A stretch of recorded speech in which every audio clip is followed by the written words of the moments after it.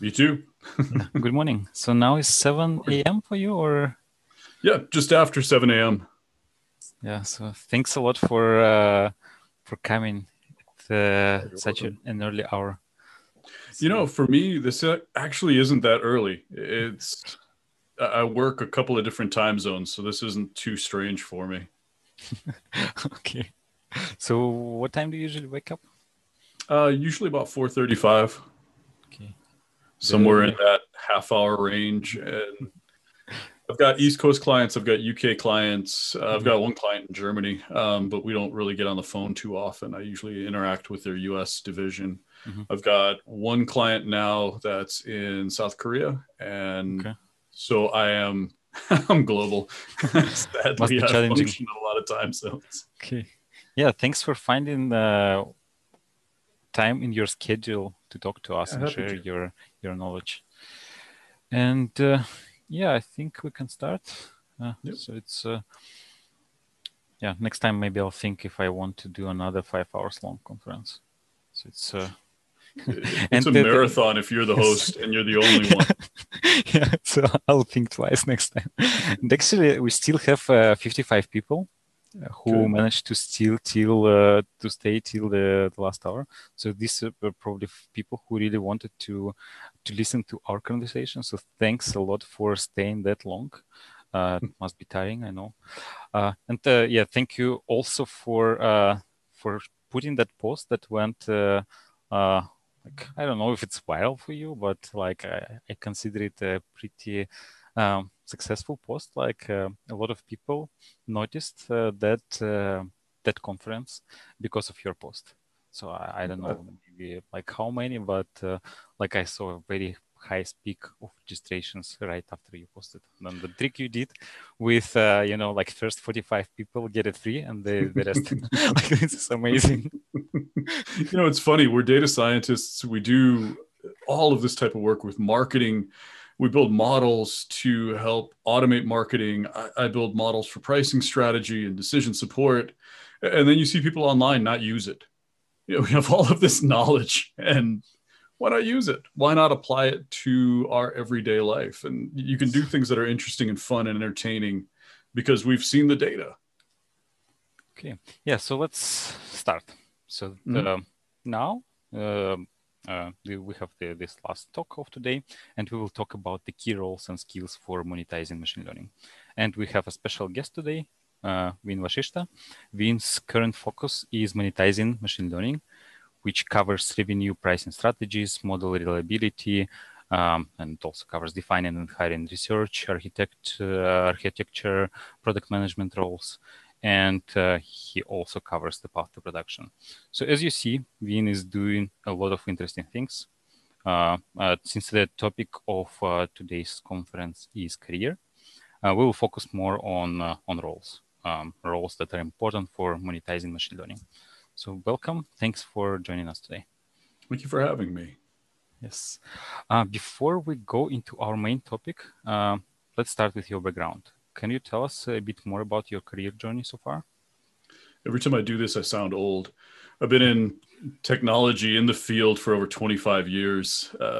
I was fortunate. My mom worked at the university where I lived, and so I had one of the earliest email addresses when I was 12 years old, and fell in love with it. Really did. I had a couple of good teachers in grade school who pushed me towards programming and fell in love with it. Wanted to do machine learning. Went to college for machine learning during that first boom in the early 90s, and graduated, and no one wanted to hire me to do machine learning because it had all fallen apart by the time I graduated. So I had to go into tech. I had to go into traditional technology roles, and that meant a broad range for my career. I've done everything from install computers, do websites, build networks, all the way out to product management roles. And so I've played a role in every phase of the software development lifecycle, got into strategy, led and built teams. And then in about 2010, 2011, data science again showed up. We got past BI and advanced analytics.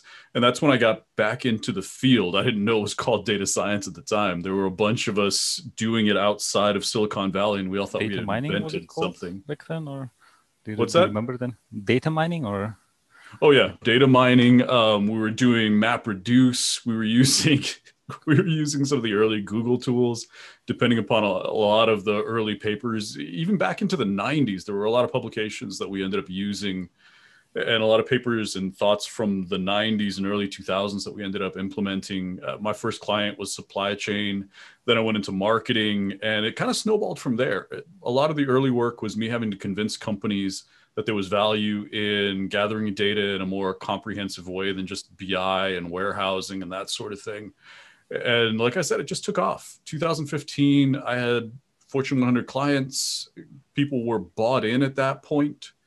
And I've spent almost 6 years, 7 years almost in strategy for machine learning. Before that, I was published on things like competitive intelligence and competitive strategy. So there's a deep strategy background, deep machine learning and data science background, deep technical background. I got lucky that I got this whole spectrum of everything sort of over the course of this 25 years.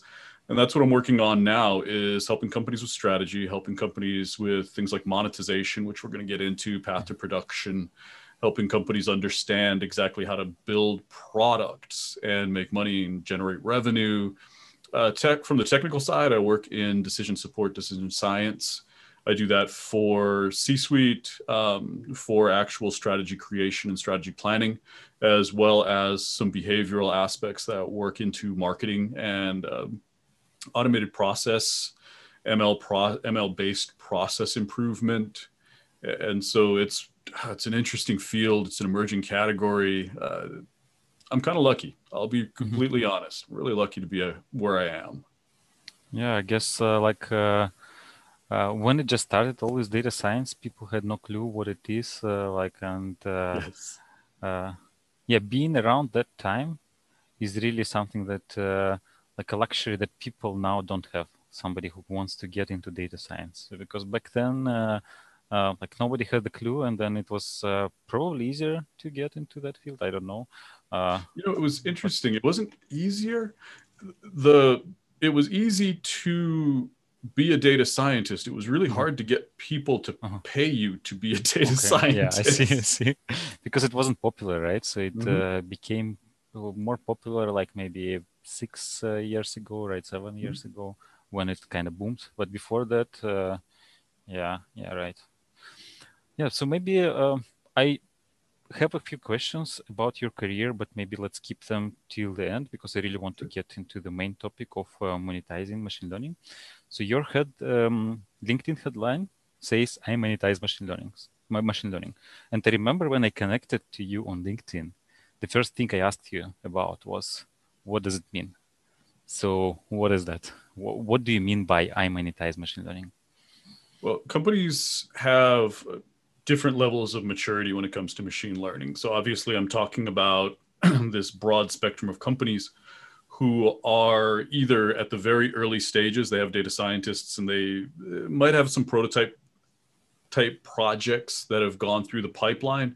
They're in production, all the way out to companies that have done advanced machine learning that actually have products that are based around models. And no matter where you are in the spectrum, there's this one common theme. It is revenue. And so companies are starting to look at machine learning and saying, okay, this is really expensive. This is more expensive than we thought. The early companies that are still doing prototypes are looking at it from a staffing perspective. These engineers are extremely expensive. They're now telling me I have to have all these other different types of products to support machine learning. And then you have the very, very mature companies who are looking at the cost to maintain and deploy high-end models, these very, very complex models. They're looking at that cost and saying, this just gets more and more and more expensive as it's in production. So we need revenue. And so from both ends of the spectrum, you have companies saying we need to make more money off of machine learning. So that's the core driver for monetization. Mhm. And what monetization is teaching companies, number one, how to become more mature when they look at machine learning. But number two is to create a strategy to handle everything from research and understanding how much value you can get from research, because that's the most valuable thing a company can be doing, is creating research, doing research and creating artifacts from that research, and then using it for project after project, product after product. In many cases, they're defining new categories and evolving the business model in interesting ways. And the more mature they get with research and the more they understand how to monetize research and how to productize models, the more revenue they see coming out of it. And so that's monetization. It's this massive, really effort to take the business from toy projects or projects that get into production and then are very, very expensive and the returns sort of reduce over time. Monetization is that process of taking them out of sort of the machine learning dark ages and into a more modern way of using these for products and efficiencies. Yeah, so as I understood you, just let me summarize it quickly. So machine learning is expensive, right? So first you need to pay people. People are expensive, and especially like we are talking about people with a certain skill set, which is not easy to find, right? So these people are expensive. And then once we get these people, they run all these GPUs, Kubernetes clusters, and things like that, that are also expensive. So expensive people spend a lot of money on expensive things, right? So we need to somehow warrant, like in a way, like to say, okay, we keep these people because they generate these products that bring this amount of revenue, right? So they're not just burning money, but they're doing something useful, right? And you do that by coming up with a strategy of like finding, okay, what should we focus on? What should we do to actually to show that these people are not just burning money, but they're bringing value to the company, right? Is it correct? Yes. Did I miss something? And we can go into a little bit more depth into each one of those areas. I wanted to give you all of the high points, and I think we can kind of explore more of what this means, not only from a business perspective, but also people trying to get into the field. What does this mean for you? What does this mean for your career? And yeah, so we definitely will go there, but it's interesting to know like how companies can actually evaluate the value that data scientists can bring. And again, coming back to your LinkedIn profile, so your bio mentions that you built and brought products to market with ARR in the hundreds of dollars. Hundreds of millions. Hundreds of millions. Okay, hundreds of dollars they wouldn't pay me very well for. Yeah, but I to be honest, like I think this is an important money-related metric. But to be honest, I don't really know what this ARR means. Like, do I even pronounce it correctly? And what is that? No, you did. That's perfect. Okay. We've got an acronym soup in strategy. And, I'm building a strategy course kind of on the side and one of the first things I'm doing is building a glossary, because these terms are, if you're in data science, you're looking at these terms going, what are you talking about? Because we have a totally different language. So ARR, annual recurring revenue, annualized recurring revenue, you'll hear MRR, monthly recurring revenue. These are terms that the C-suite is going to listen to. Like, my profile is very C-suite centric. I look at board of directors and people who are CEO, CTO, CMO in a lot of cases, chief data scientists, who are, product focused, who are revenues focused, who are cost savings focused. And so there is this rich acronym soup, just like there is in technology. And it's a different language and a different way of speaking. And you're totally right. If you come from a data science background, there's this translation that needs to happen between things like revenue and how companies measure revenue and how they talk about metrics and how we talk about metrics. And the nice thing about data science and machine learning is we do this. And CEOs like that because they're used to strategy consultants and these large companies and IT services companies who come in, and it's hard to sort of differentiate between what's real and what's not for them. Whereas the data scientists come in and we have data, we have results, we support our results. And so all you have to do really to be successful with the C-suite is understand their language and then convert our data, bring our data into their way of thinking. And ARR, those types of metrics are important to understand because now you're speaking a language that is going to get you budget. And so that's why that's one of the first things in my profile is I build products with an expected return, which is going to be interesting and significant to a CEO. And also is going to generate budget. I'm going to be able to justify budget to a CEO because here is the potential range, high, expected, and then underperforming, where they can look at it and say, okay, I'm going to spend 100,000 on this project because I'm expecting at the mid range at least 10 to 12 million dollars in annual revenue or something broken down monthly if that's how they work. Okay, so basically, this line in your biography in LinkedIn is targeted towards your potential clients, these C-level people who find you in LinkedIn and then see, okay, this is the right person because he can bring me that amount of like he first of all speaks my language, so like ARR, this is something this person understands. So clearly, we will not have any troubles talking, right? And then. Yeah, I see. No.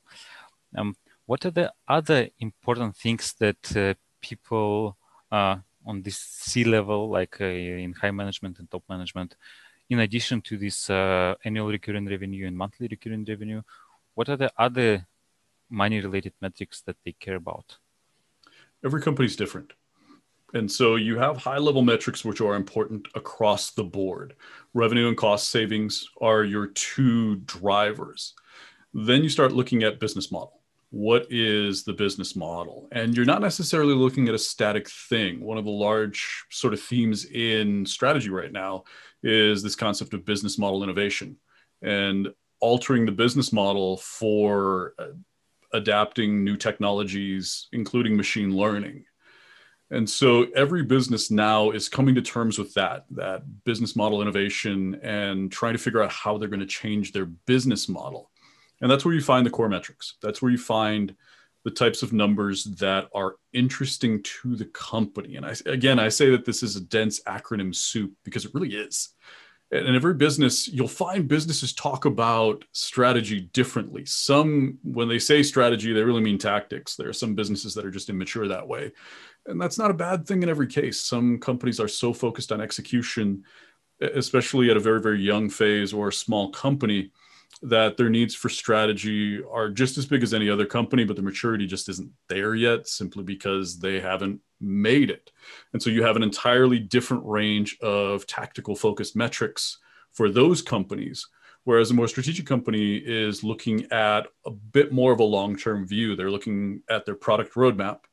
They're looking for efficiency type products, which are going to reduce the costs of doing business, which is going to give them a competitive advantage.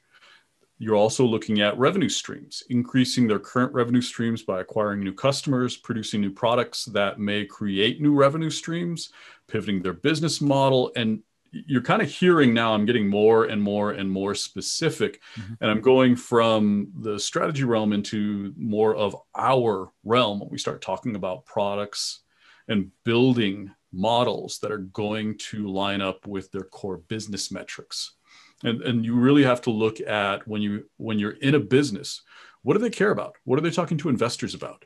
The numbers that are important will almost always be in their quarterly reports. That's a really quick and easy way to understand the business that you're in or a company that you're potentially looking at being hired by. What metrics are they explaining to investors? What are they talking about in press releases? Those are going to be the core numbers that they're most interested in. And so that's how you quickly understand the metrics that are important to them. And then you can start thinking, okay, is this a data science problem? Is this a machine learning problem? How do I now translate that into my language?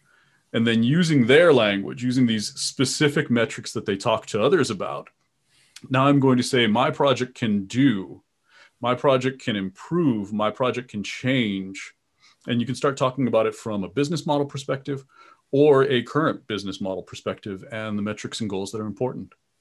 Yeah, I can immediately see how being able to speak this language and translate this, okay, now I have a model with AUC 90% or whatever to this ARR of some other number, like this skill is something that is really viable to convince the people who are actually in charge of money to give more money, to give budget to the machine learning team, right? If you don't convince them, if you fail to convince them, they will not invest. They will not invest money in the team, right? They will say, okay, I don't understand what you're doing. I don't see how important it is for our business. Then, yeah, maybe we should spend this money on marketing or something else, right? Right. Then, like, what's the point of keeping these people here, right? And yeah, coming back to our main topic of monetization roles. So who should we have on the team to make sure that the projects we're working on, they're successful and monetizable? There are three real main areas that I focus on. We've talked about strategy. So you need someone on the team who is a strategist, who speaks both languages, kind of straddles both worlds. You need someone who understands, like we've been talking about. We have this language of business, which is very, very revenue focused, very, very cost savings focused. And then we have this language of machine learning. And you have a role that is a machine learning product manager, where this person is sort of the crossover with a strong strategy background, but also a strong machine learning background. So you need a machine learning product manager. Like we talked about also, we mentioned research being such an important part of realizing revenue, creating competitive advantages, building a company that understands not only machine learning, but how they're going to make money off of machine learning and how they're going to change the business model in order to start leveraging machine learning instead of constantly keeping up and trying to chase after companies that are bringing out market share, that are stealing customers away from them. And that's where the machine learning researcher comes into play. And you've got two different types of researchers. You have applied and you have science. The more mature a company is, the more they're going to go into the science side, the true hard science research. Applied research is still scientific. You're still making breakthroughs, but it's very, very focused on building. Like I do applied research. I don't have a PhD. So I could do science, but I'm not the right person to. And that's also important when you look at these roles. A machine learning product manager could spend a lot of time building models, but they're most valuable because they also have that strategy side. A machine learning researcher, as an applied researcher, I have more value because my science focus, I have it, but still I'm far more valuable because I understand how to apply research and how to take something that's new, build it, and make money with it. You also have a machine learning architect, which encompasses the data engineering, machine learning engineering, and a lot of these roles, but they're more front end. They, again, have a almost strategic role, even though they're very, very hardware, very technical, very software development focused, along with having strong machine learning skills. And so you have these three capabilities in three roles who are going to speak to the C-suite, create a connection between research and strategy, and that's your product manager. Then you have your researcher who's going to take that understanding of what the business needs, what kind of lines up with the business model, and start creating research that results in artifacts that the company can use over and over again. These become intellectual property and can be reused from project to project to project and drive new products, new revenue, new efficiencies for the business. And you have the ML architect who's going to sort of create part of the product roadmap that explains exactly how expensive some of these projects are going to be.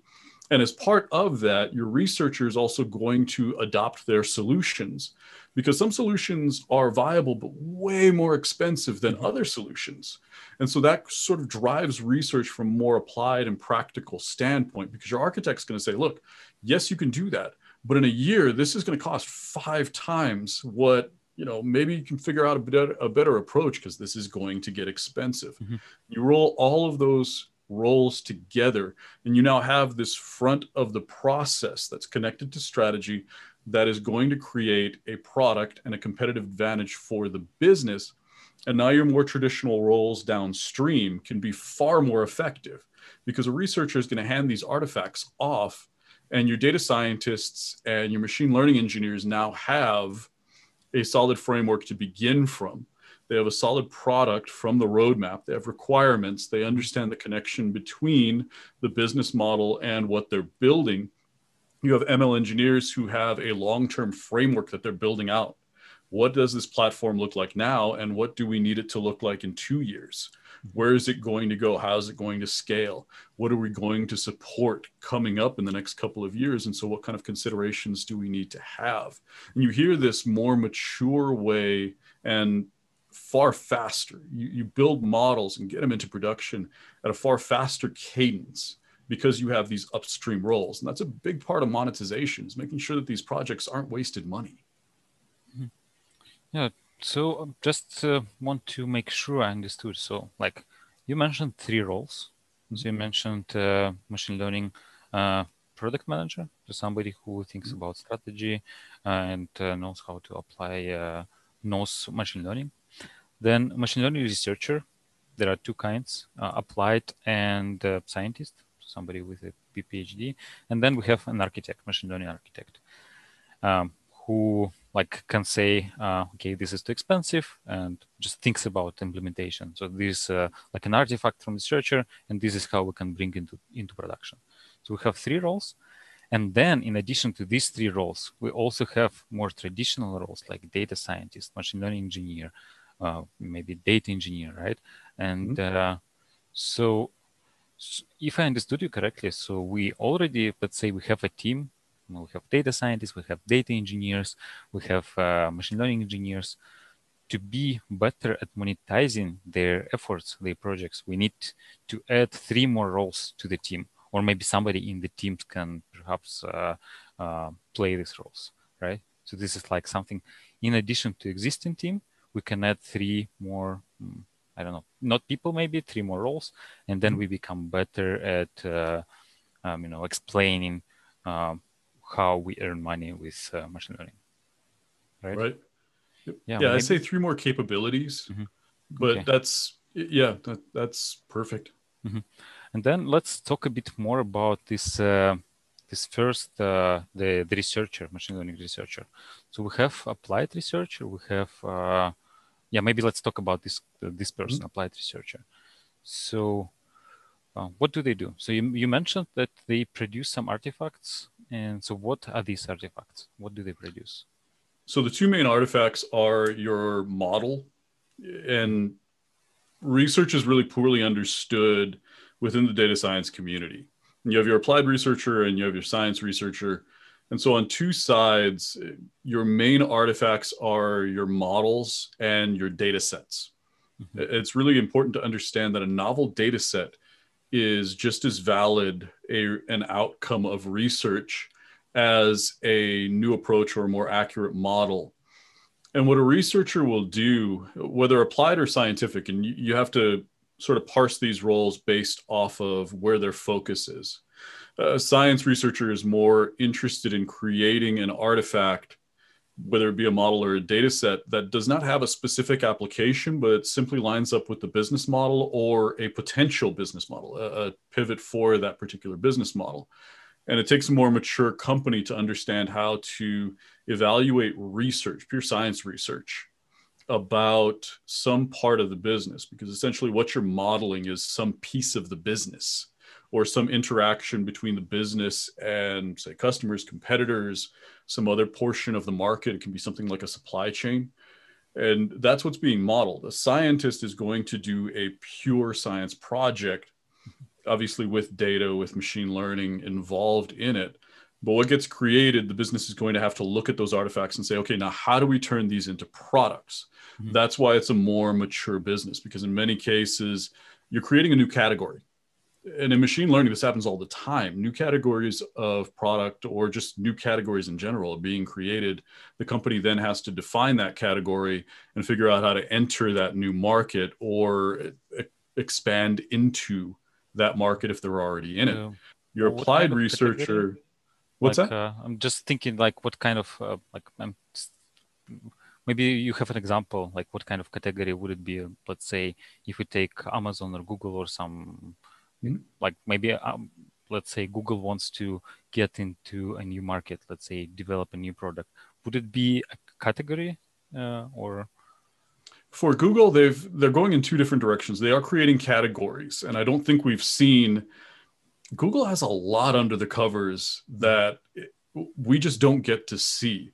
We see these small pieces of it in their open source offerings and in some of their papers, and so we don't really know a lot of what's going on under the covers. They've looked at things like healthcare. They've looked at finance.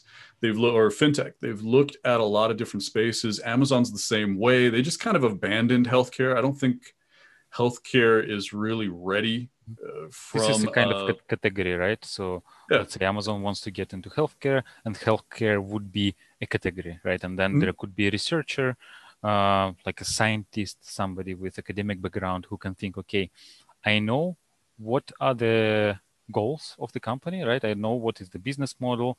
I know what the company wants to do. And this is the area where the company wants to do. And the task of a researcher is to figure out how they can do this, right? Like experiment with Well, how different to do things. it in a different way? Because in a lot of cases, you're entering a crowded field. Fintech's a crowded field. Healthcare is a crowded field.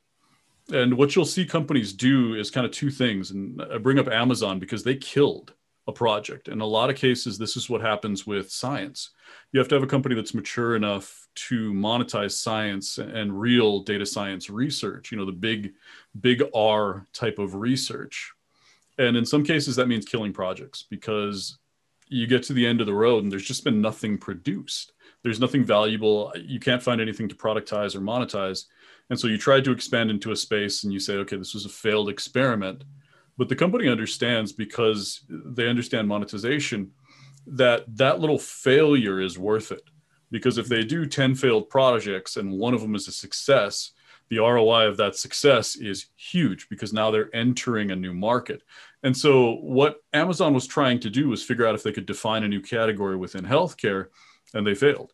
Whereas you see in other cases where they, went into services like AWS is a great example of them creating a new category where nobody was there before this. And now they've also created categories around machine learning and your ML ops. They were one of the early sort of providers for ML ops type software. They created a category, and now you're seeing a lot of people rush into that category. And that's more of your applied researcher side of the world, because there wasn't really a whole lot of science to do there. It was simply Amazon looking at a problem that they had in-house and saying, oh, a lot of people are going to have this problem, so now this is a product. And so that's your artifact for an applied researcher, is someone who's looking at a new category and saying, we can actually build this because we already have it. And we just need to scale it and offer it up to customers.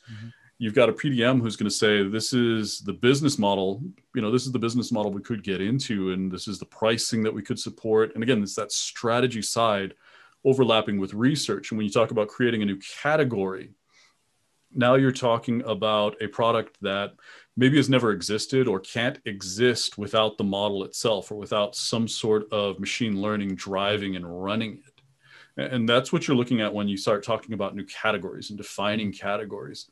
It's something like Uber. Without machine learning, it simply wouldn't be as efficient as it is. And the same thing with a lot of these new online startups. They're creating new categories because they can use machine learning and they can monetize machine learning as a core piece of their business model. The machine learning first. That's where a lot of the research piece comes into play. And that's where defining a new category as a result of machine learning comes into play. And those are the artifacts that you see when you look at a Stitch Fix, another great example of a company which is machine learning first and creating a new category. That product existed in the past, but not in the way that they've been able to redefine it. And so they have redefined the category and entered a new market because they have that machine learning there. And what about companies that are, let's say it's a small startup, they just appeared, so like not as ambitious, like they don't want to be second Google, they don't want to be second Amazon. They just found a small niche. They think they can make a difference in this niche. So how about them? Do they even need this kind of role for them? And if they need, like maybe, I guess they also need to be at some point of maturity to think about this role, right? Or it's different. I say this a lot. Angry users and data scientists create startups. Mm-hmm. Because in a lot of cases, that niche that you're talking about, it's a niche because there's no product there. And you have an angry, passionate user base who's saying everything we do is bad. Everything we have is not a solution to my problem. This just doesn't work. And you have this very, very angry user base angry user bases are willing to spend money. And so if you can, as a data scientist, pair up with an angry user who really understands the need, who has a connection to that market, who understands a lot of the business side of how you would get into that market, what the product would need to look like, what problems it needs to solve, who the most passionate people within that problem group, within that angry user group are. And then you have a data scientist that looks at it and says, oh yeah, I can solve this problem. This is a machine learning problem, and I can create a novel solution. Even in a startup, those two people by themselves can create and define a new category for everything from a niche to a massive market. And like I said, that's how the best startups are founded, is an angry user meets a data scientist, and they get together and have a bright idea and build something. And if you, even as a 2 to 5 person startup, can do that and can tap into a market and understand how to define that new category, you can make a lot of money. And the machine learning researcher is your first or second hire. They're a co-founder. Mm-hmm. Okay. So big, small, it works across the board. Mm-hmm. So so basically this capability of machine learning researcher, so it could be a data scientist, right? So it doesn't have to be somebody coming from academia with all these, publications at top conferences, PhD. It can be just a simple data scientist who has experience working at different startups, who knows how to process data, who knows how to, train a scikit-learn model. Am I right? Or there are some other things that, let's say, an average data scientist needs to become, to wear this hat of ML researcher? An average data scientist, I think, would kill the data science job title and try to spread it, across. It's like peanut butter, and we're trying to spread it across a 10-foot wide piece of toast. It just doesn't, we can't do it anymore. And so when I say researcher, I mean someone who understands research, the big R. In software, you used to have this concept of big R research, which now in machine learning is a whole lot more applicable because there's real research that needs to be done. There's experiments that need to be done. And I talk about this process where you start out with data. It's data you can't rely on. It's garbage. It doesn't truly represent what you think it does. And that first model that you build based on that data is a hypothesis. This is how you think what it is that you are modeling actually works. This is best guess. And depending upon how well you can support that hypothesis, you should either go forward and keep working that direction, or maybe go back and rethink things, gather data in a smarter way based off of what's wrong with your initial hypothesis. That's research. And now you create an experiment to, once you have something that's solid, once you have a hypothesis that you can support, that initial model is something that you can support with data, with performance. In some cases, you test it alongside something else in production and you say, I see an incremental improvement here. I see something interesting in this particular model. And that's where a lot of the automation software and workflow automation software comes in, is taking your data, creating multiple models based off of it, and then displaying information to you as a researcher where you can look at it and say, that's interesting. That right there is interesting. And now I want to pull that model back and understand how that model works, because there's something about it, some piece of that model's functionality.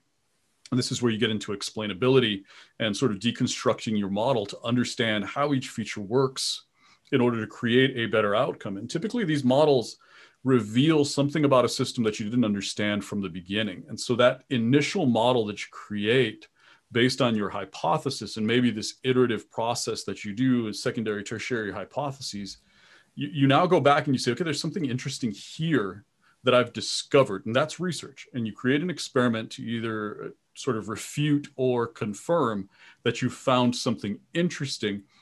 And that model is now giving you data about the thing you want to actually model. That hypothesis and that experiment and the results, that's research. Now I've gotten some sort of tangible result about what it is that I'm trying to model. And so I have a better understanding of what data I need to gather. I have a better understanding of how my next iteration of model should look. I have a better understanding of an additional experiment to now discover more. Is there more here? Is there more to go into and understand how this particular system works based on my discovery? And this is what you find a lot. This is the iterative process of research. Most data scientists don't understand this. They're stuck in statistics. And you hear this a lot. People who talk research will have people say, oh, you don't understand statistics. And it's like, no, you don't understand research. It's not all statistics. Yes, we use statistics heavily. It's a heavy part of research and experimentation and exploring your data and understanding your results and trying to support them. But that's not everything. There's way more to this. And sometimes the statistics pushes us away from actual research. We get statistical results and statistical models, but that takes us away from the thing that we're actually trying to model and simulate and understand. And so that's the research side of this. Mm-hmm. Anyone can be a researcher. I mean, I don't have a PhD. So anyone can get into the research side of this, but you need a strong, solid science background. And the only way I got it is early on, my models got destroyed by hardcore scientists. They looked at my models and they said, okay, you've supported them with statistics. Here, let me destroy your model now, because you're not using any of the metrics that really matter. You're not modeling anything except for the data. All you've produced for me is a representation of the data in a different form. That's worthless. And I got taught the process by some very, very smart and somewhat abrasive people who gave me honest feedback. And that's what it takes to get into the research side. That's what it takes to move from data scientist, which, like I said, it's kind of overextended, into a more rigorous research role. So it's more like a mindset, right? So like, as I understood, so what the researcher needs to know is they need to be able to come up with hypotheses. They need to be able to test these hypotheses, to verify them or reject them by experimenting. They also need to be able to do some sort of data analysis. First of all, to understand that the data is not garbage, but then also understand the results of like kind of the drill, go into the results of the model and understand, okay, why the model is behaving in a certain way, and explain why the model is doing that. And these are the core skills, right? And then the main thing is the mindset. Okay, I have a hypothesis. I want to test it. I want to try to verify it or reject this hypothesis. And this is where statistics also kind of comes into play, because this is one of the tools you use to actually to reject a hypothesis, right? Or to verify it. And then and also where more of the advanced math comes into.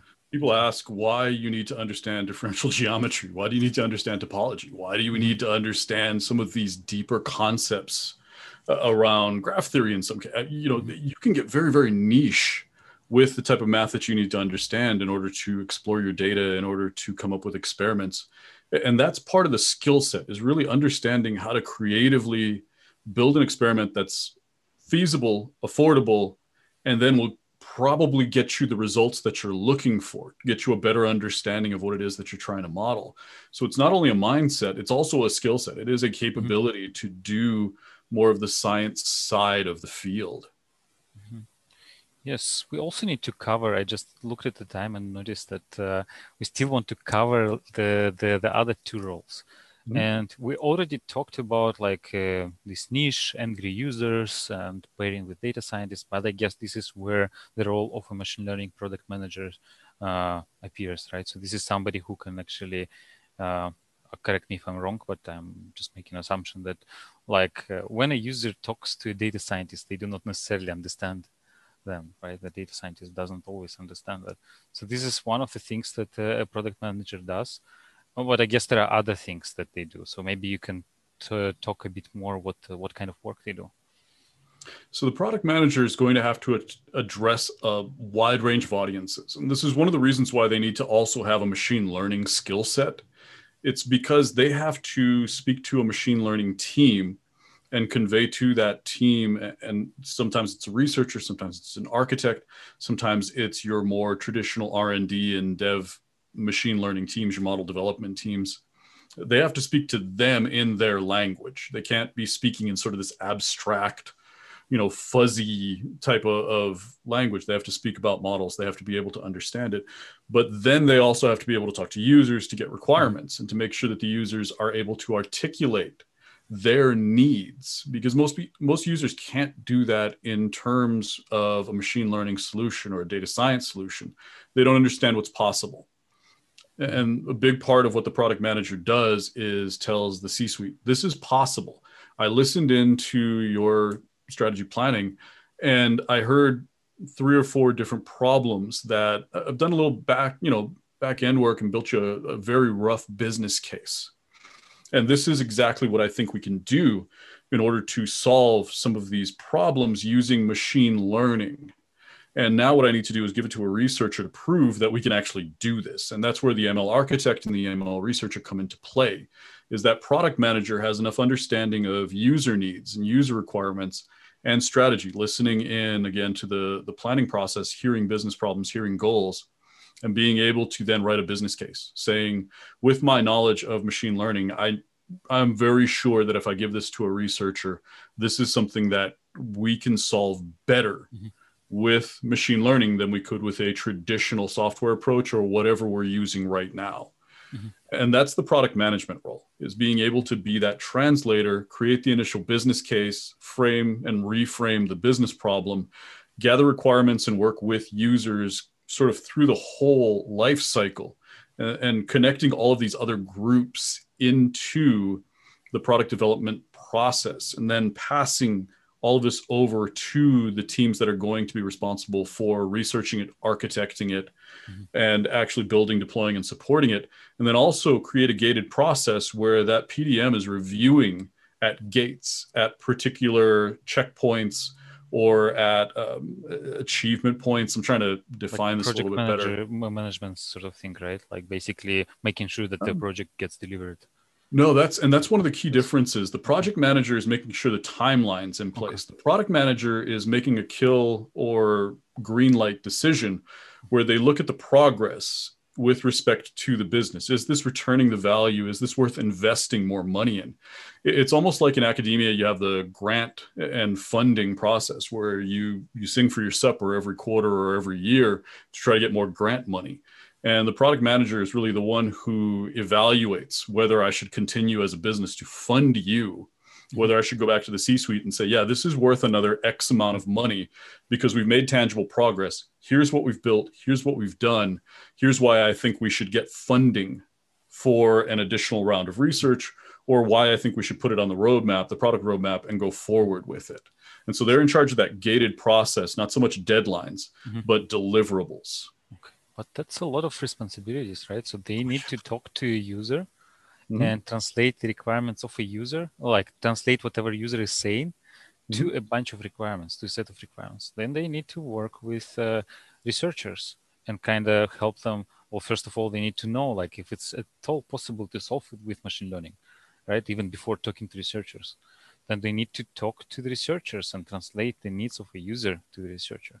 And then they also need to talk to the C-level people and then translate this, whatever researcher did in terms of like, I don't know, they maybe did some machine learning, and then they need to come to the CEO and say, okay, this should result in whatever letter soup, like metric, like ARR or MRR or something else that the company cares.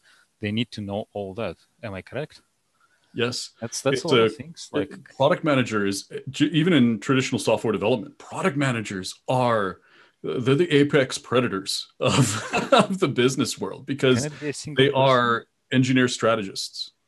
Yeah, it's like one single person, or maybe like it feels like a team of people doing that. It can feel that way. The way that it ends up working is you have a product manager who has all of those core capabilities, and they'll rely on, there's a traditional requirements team. You'll have technical writers and requirements gatherers, business analysts who do the requirements gathering, but they need the product manager in order to guide them and help them understand what requirements are they actually gathering. Have they been written up correctly?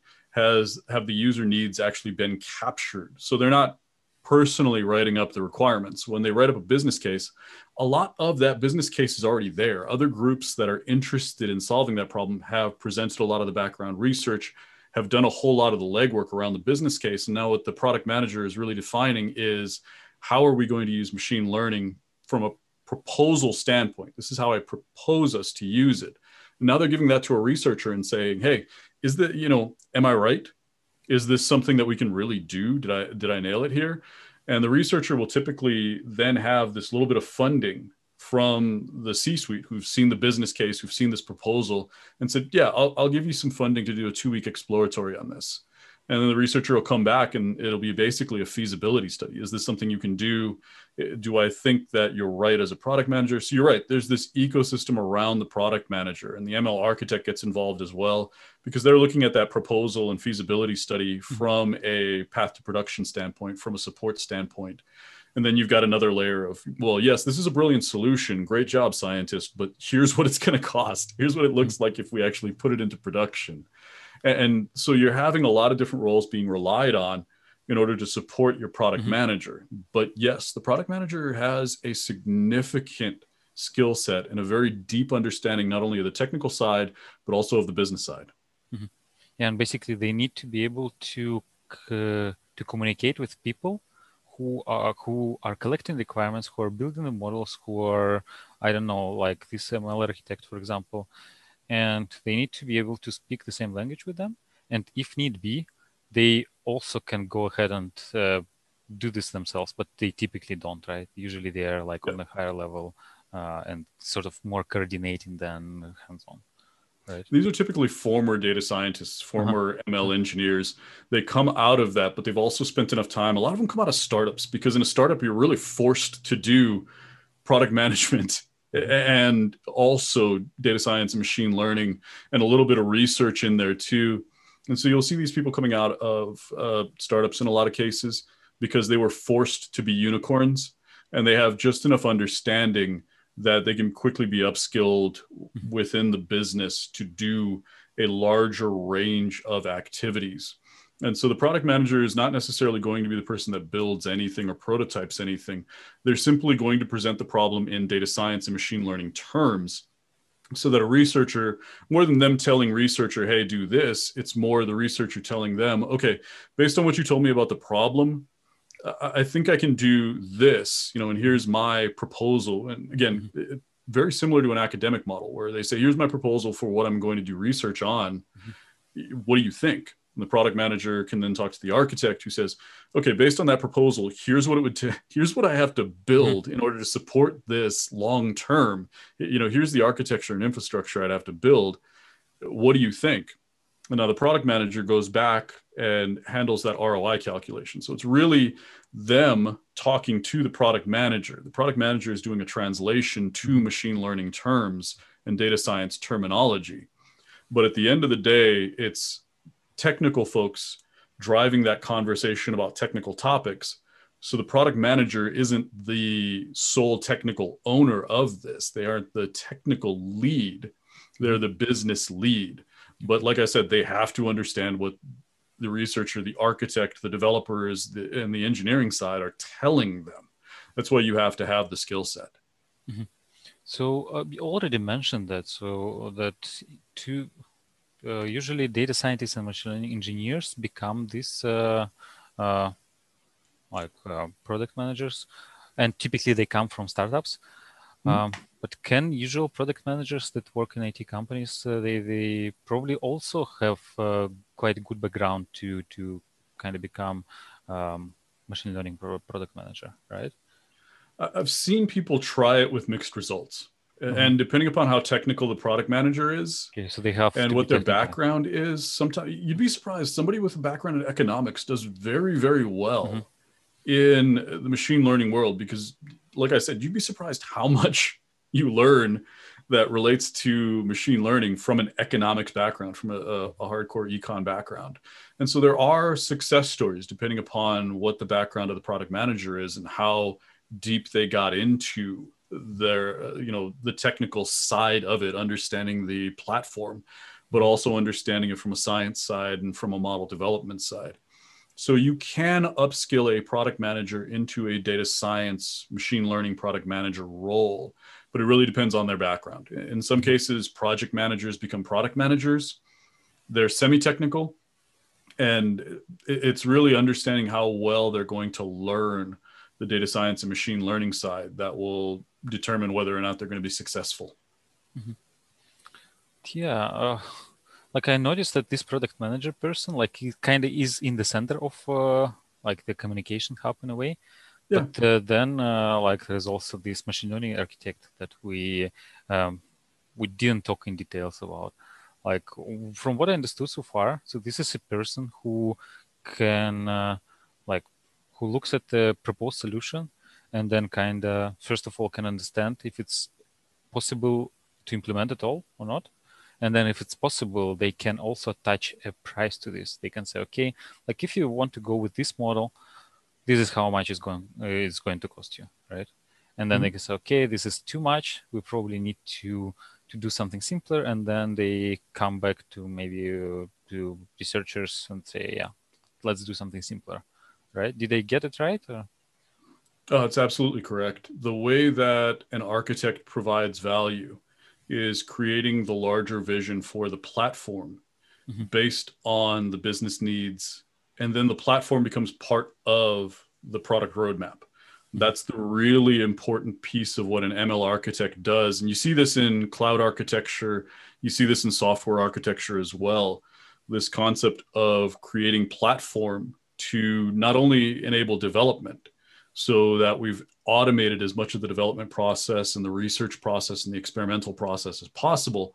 But also now we need to create a path for this model to get into production and then be supported. And the ML architect understands platform well enough to say, okay, I'm looking at user requirements, I'm looking at business requirements, I'm looking at customer requirements, I'm looking at what we have in production right now and what platforms we have in production right now. I'm looking at the scale of data that's being proposed from a research standpoint, extrapolating out exactly what this would look like in the real world. How much, is this streaming, is this batch? What do we have right now from a platform standpoint that can support this internally? Do we have something another team is using that we can repurpose? Do we have infrastructure already built out for this? Can we do something on premises, or does this need to go to cloud? Is that even feasible?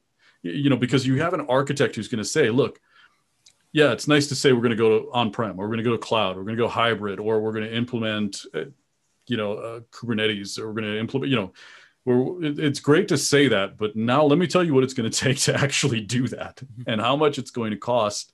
And when you start talking about it's in production, what is it going to cost to maintain this thing? Because a lot of models are very, very cheap to make. And after 3 or 4 months in production, they have to be continuously retrained so much that it's too expensive. This hidden that the technical research debt, right? needs to mature to overcome the problem of retraining, to actually build a more efficient model that performs better on the classes and the regions and scenarios that the business is most interested in. And again, back to the product manager, they need to define that so that the researcher and the architect can do their job.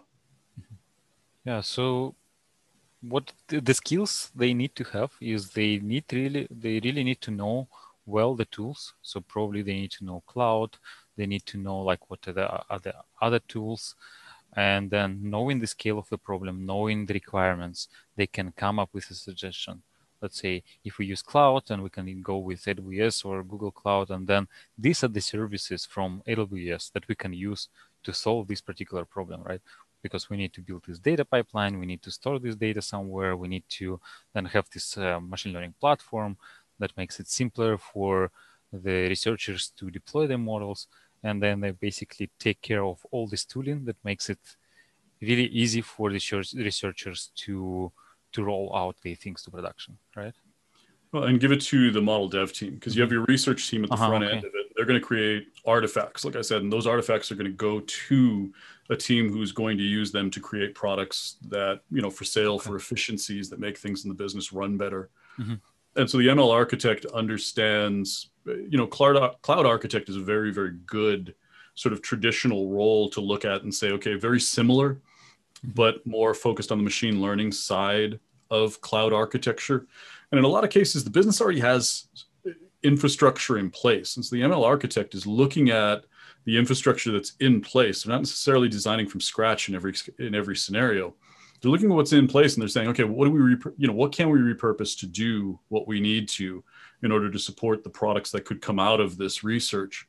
Do we have to do anything? Can we just deploy on what we have? What is it going to take for the team responsible for deploying this to rebuild whatever it is that we may be incorporating into from an existing product standpoint?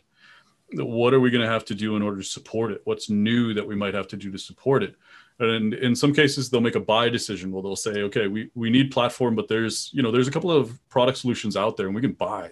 And it's cheaper. And if I look at the roadmap, this buy will also support this product, this product, this product, and this project.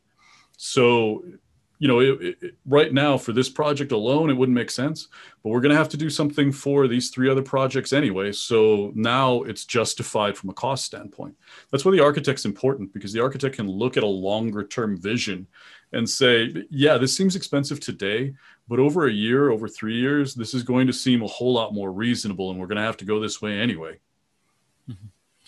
So from what I understood, like talking about all these 3 roles, researcher, architect, and product manager, all these like people who perform these things, wear these hats, they are quite experienced already, right? So they probably worked already like as cloud architects, as software engineers, as product managers, as machine learning engineers. So, and then this is like they have to be pretty experienced to be able to do these sort of things, right? Or like, can somebody like, let's say, a fresh graduate come and start working as a machine learning architect? Probably not. I don't believe somebody without experience. It would be like saying somebody without experience could become a software architect. Maybe. I don't think so. Or cloud architect. Maybe. I don't think you can really step into that role. You can step onto an architecture team. Okay. You can walk on as someone who's part of the team, who's a junior level person on the team, who's more hands-on, more like a machine learning engineer or a very junior machine learning engineer, especially if you have a software development background or some other type of architecture background and you're upskilling into the role, you can be very, very successful, because a lot of software engineering best practices are finding their way into machine learning engineering, machine learning architecture, and the more traditional sort of what falls under the better known data scientist, model development type of roles. And so you can be successful coming into one of those teams and being a contributor pretty early on, but you do have to have some experience with architecture, software development, best practices of software engineering, and eventually transition into the ML architect role. It's not something that you should be pushed out of or that you can't upskill into, but it's a longer journey. Same thing with the researcher. Yes. It's not something that a data scientist can't do. You can come out of a master's or PhD role having some experience in academia, doing publications, or just doing applied work, and transition into a researcher role. So you can be successful coming out of academia. You can be successful coming in from a research assistant or one of those types of roles.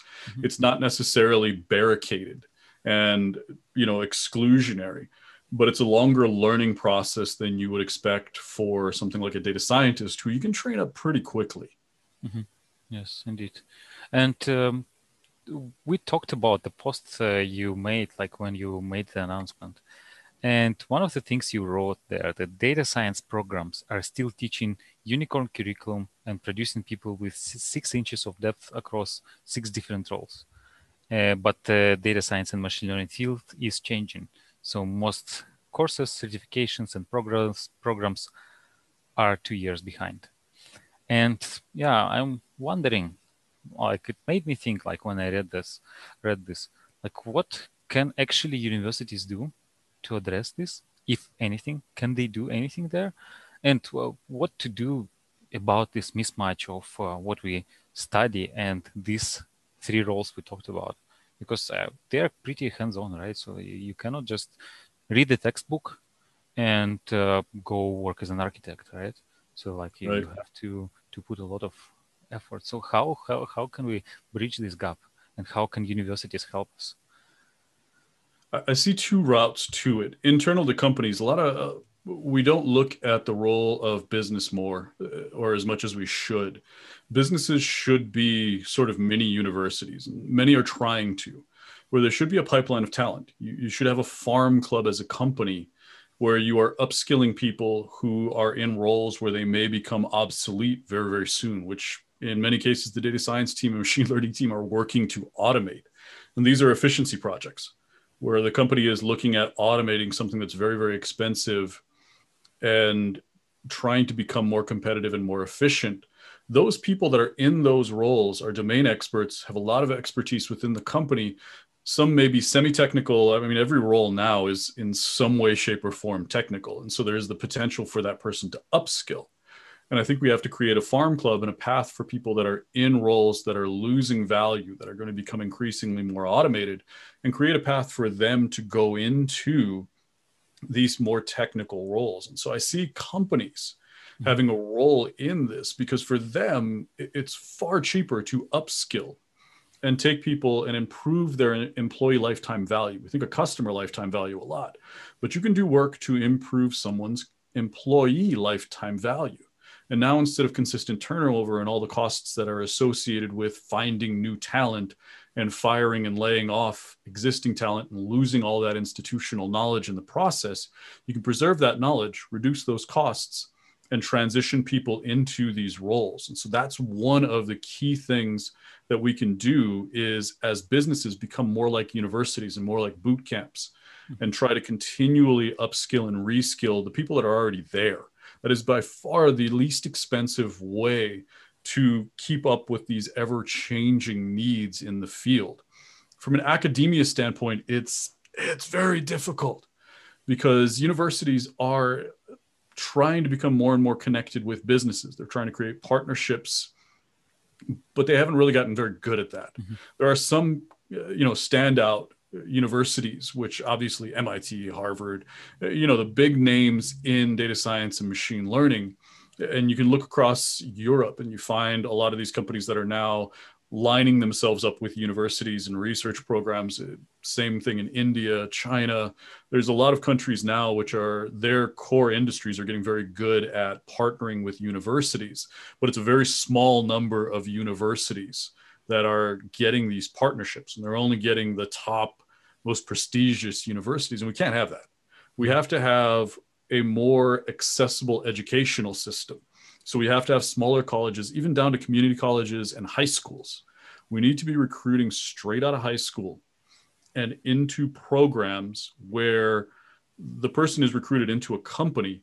And, when I talk about a farm club being a huge part of this, that recruiting out of high school becomes sort of the beginning of the talent pipeline, the beginning of that farm club.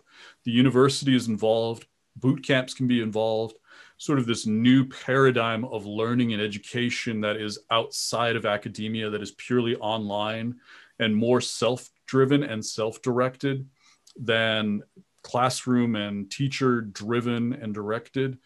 And this is why I say we need to get into the high school level, because if we're going to achieve any of our goals of education, we have to redefine the way that we teach at the high school level and even the middle school level.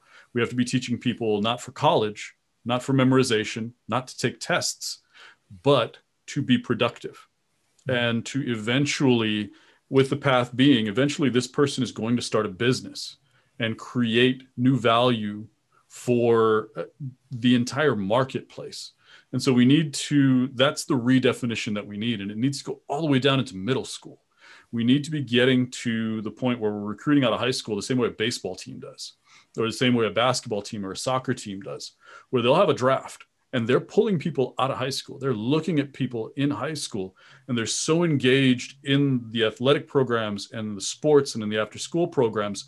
We need companies engaging at the high school level and the middle school level in the same way, where they partner with schools and they make this more accessible, because they're going to, as a company, improve our quality of education system across the globe and help transition from memorization and test taking, which even the best education systems are still focused on answering questions that are true, false, multiple choice, writing essays that don't really have a whole lot of substance behind them when it comes to being a creator, when it comes to being a thinker. when it comes to creating value from here up, not with these. And we don't need these. We're automating these. We need these. And that's where the education system as a whole needs to be overhauled in order to meet not only these needs, but really we need entrepreneurs. We need people starting businesses. That's our future, because if we keep creating employees and people who are good at memorization, they have no future in the economy in 10 to 15 years. And basically, so what you're saying is universities shouldn't even attempt to catch up with the industry, right? So like they should focus on fundamental skills, help people learn things faster, and then let the industry take care of, getting people with this sort of skills, people who can learn fast, people who know the fundamentals, let's say maybe computer science fundamentals, and learn everything that is needed, right? So like this is what universities, they shouldn't try to cover everything. They shouldn't try to cover data science because it's outdated anyways, like it's behind 2 years. What universities used to be, and they need to be again, is places that build on the body of knowledge. That's the point of a university, is to add to the body of knowledge, to do the research that creates ideas that can be disseminated out to businesses. And so this concept of business dynamism is something that a lot of economists have been looking at from a policy standpoint, going back to the 80s.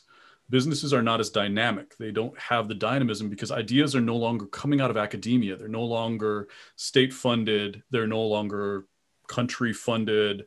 They're no longer funded by research grants from companies to add to the body of knowledge and then disseminate that to all companies instead of just one company. You're seeing that a lot happening with Google. And the reason why there's so much consolidation of intellectual property and so much consolidation of wealth is because we don't have this business dynamism. And so colleges and universities need to go back to being people as part of this organization now adding to the body of knowledge. That's the fundamental piece of all of these theses and all of this research and all of these grants and all of this. That's what that's what a university needs to evolve back into. They almost need to devolve. They're not factories for, test taking. These are, when you look at liberal arts, a lot of the arguments for liberal arts degrees they're focused on people learning how to think, learning how to be creative and to look at issues and look at broader implications. And as engineers, we should be, and we are in most cases, forced to take courses that are liberal arts courses. And the reason for that is because those are the ones that teach us how to think. Those are the ones that make us look at history and understand broader perspectives, see patterns, and become more useful because we know how to think. And that's where universities need to go back to. They don't need to teach niche skills. They don't need to try to chase after the latest trend and the latest technology. When you're teaching software fundamentals, the fundamentals of development and the best practices are easy to keep up with because those are not consistently evolving. But trying to teach the latest programming language or keeping up with platforms and trying to update your curriculum every 2 months, 1 month to try to chase down it's not the way that they were designed, but they were designed to add to bodies of knowledge. And I think that's where we need to get back to. Yeah. So I think we are kind of like taking more time than like we originally planned. But maybe like we can quickly go through, like there are a couple of questions that we still haven't answered. Maybe we can try to quickly answer them before wrapping up. So do you think machine learning product managers need an MBA or not? No. No, a degree doesn't matter. I did it. I got an MBA with an econ focus to try to figure out business. Like I did a business when I was very, very young, when I was going through college. I made every mistake possible, went into, the corporate world, trying to understand what I did wrong, came out of the corporate world more confused than I started. I did an MBA because I was trying to understand how business thought and worked. And no, you don't need it to be a product manager. And unrelated question. How soon we will see data science role being split into multiple different roles, more specific? It's happening now. It's happening. very Like much machine happening. learning engineer, these roles we talked about, like this researcher. And I think more. I think we're going to see things like a model quality assurance engineering and engineering, quality assurance groups starting to come up. So if you look at software development, that's going to be the paradigm for model development. Research is going to be something totally different. Like if you look at biotech or pharma, they manage research. They have researchers. They have learned how to monetize research. They manage the research process. And so that's where the new roles within companies and new capabilities are going to be going towards and being focused on. But your traditional data science, what we call a data scientist now, is going to follow more of that software development, software best practices paradigm. Yeah, makes sense. So you said that angry users are important. So what kind of metrics we need to use to measure their angriness or whatever they like the satisfaction of these users? That's a good question. Adoption is one of the easiest metrics to follow, because if you're creating a new product, if you're creating and defining a new category, it's really adoption. Who's using it? How long are they using it? How long does it take them to complete a task that they used to do either manually or they did with another solution? What's the learning curve? How long does it take to get a user from novice, never seen it before, to an expert power user? Once you get to a power user, how long does it take on task? How much time does it take per task to complete work? Have you reduced the total number of tasks that person has to manually interact with? Are there fewer tasks in their chain? And then in my domain, do a lot of decision support. So what are decision outcomes? What is the decision chain that leads to a particular outcome? What information are they consuming in order to make that decision? And how do we improve what information we are giving them to drive better decision outcomes? And then that feedback loop, measuring the quality of decision. You have 100 over 100 being the perfect decision. Now, what score did this particular decision result in? If you have a product with a revenue range, for example, you have your top, you have your expected, and you have your underperform. You have a decision chain that leads to that product being deployed, being adopted, and being monetized. How are your pricing decisions? Were your pricing decisions correct to achieve your at least baseline or overperform? Or did they underperform? What data did we use in order to make those pricing decisions? And then what data can we change? What data can we improve in order to help the next project perform better, to get more to that mid or high end of the projected revenue or cost savings range? And so those are really tangible metrics when it comes to adoption and when it comes to building these solutions that we need to start focusing on.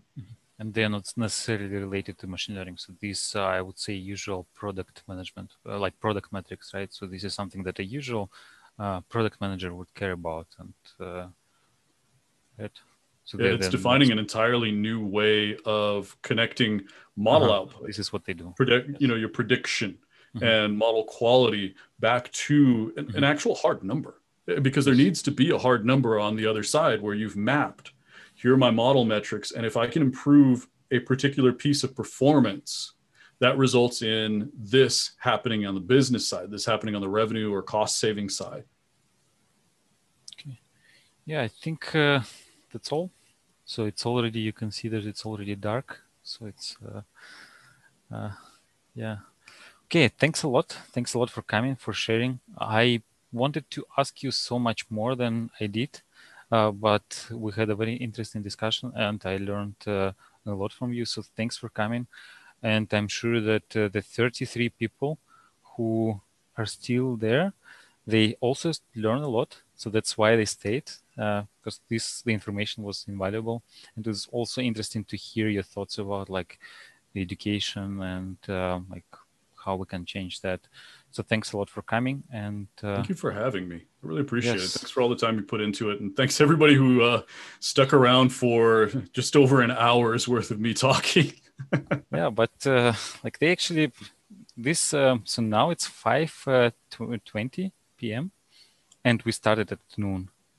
So actually like I don't know if all these 33 people started at noon together with me, but yeah, it's been a while. Okay, so I'm not taking your time anymore. Thanks a lot for coming. Thank you. Yes, so we will chunk this long video for like 4 or 5 hours video into multiple things. This conversation we will upload also as a podcast. And yeah, thanks a lot for coming. And next week we have another day of the conference where we will talk about machine learning in production. So thanks, Vin. All right, bye. Goodbye.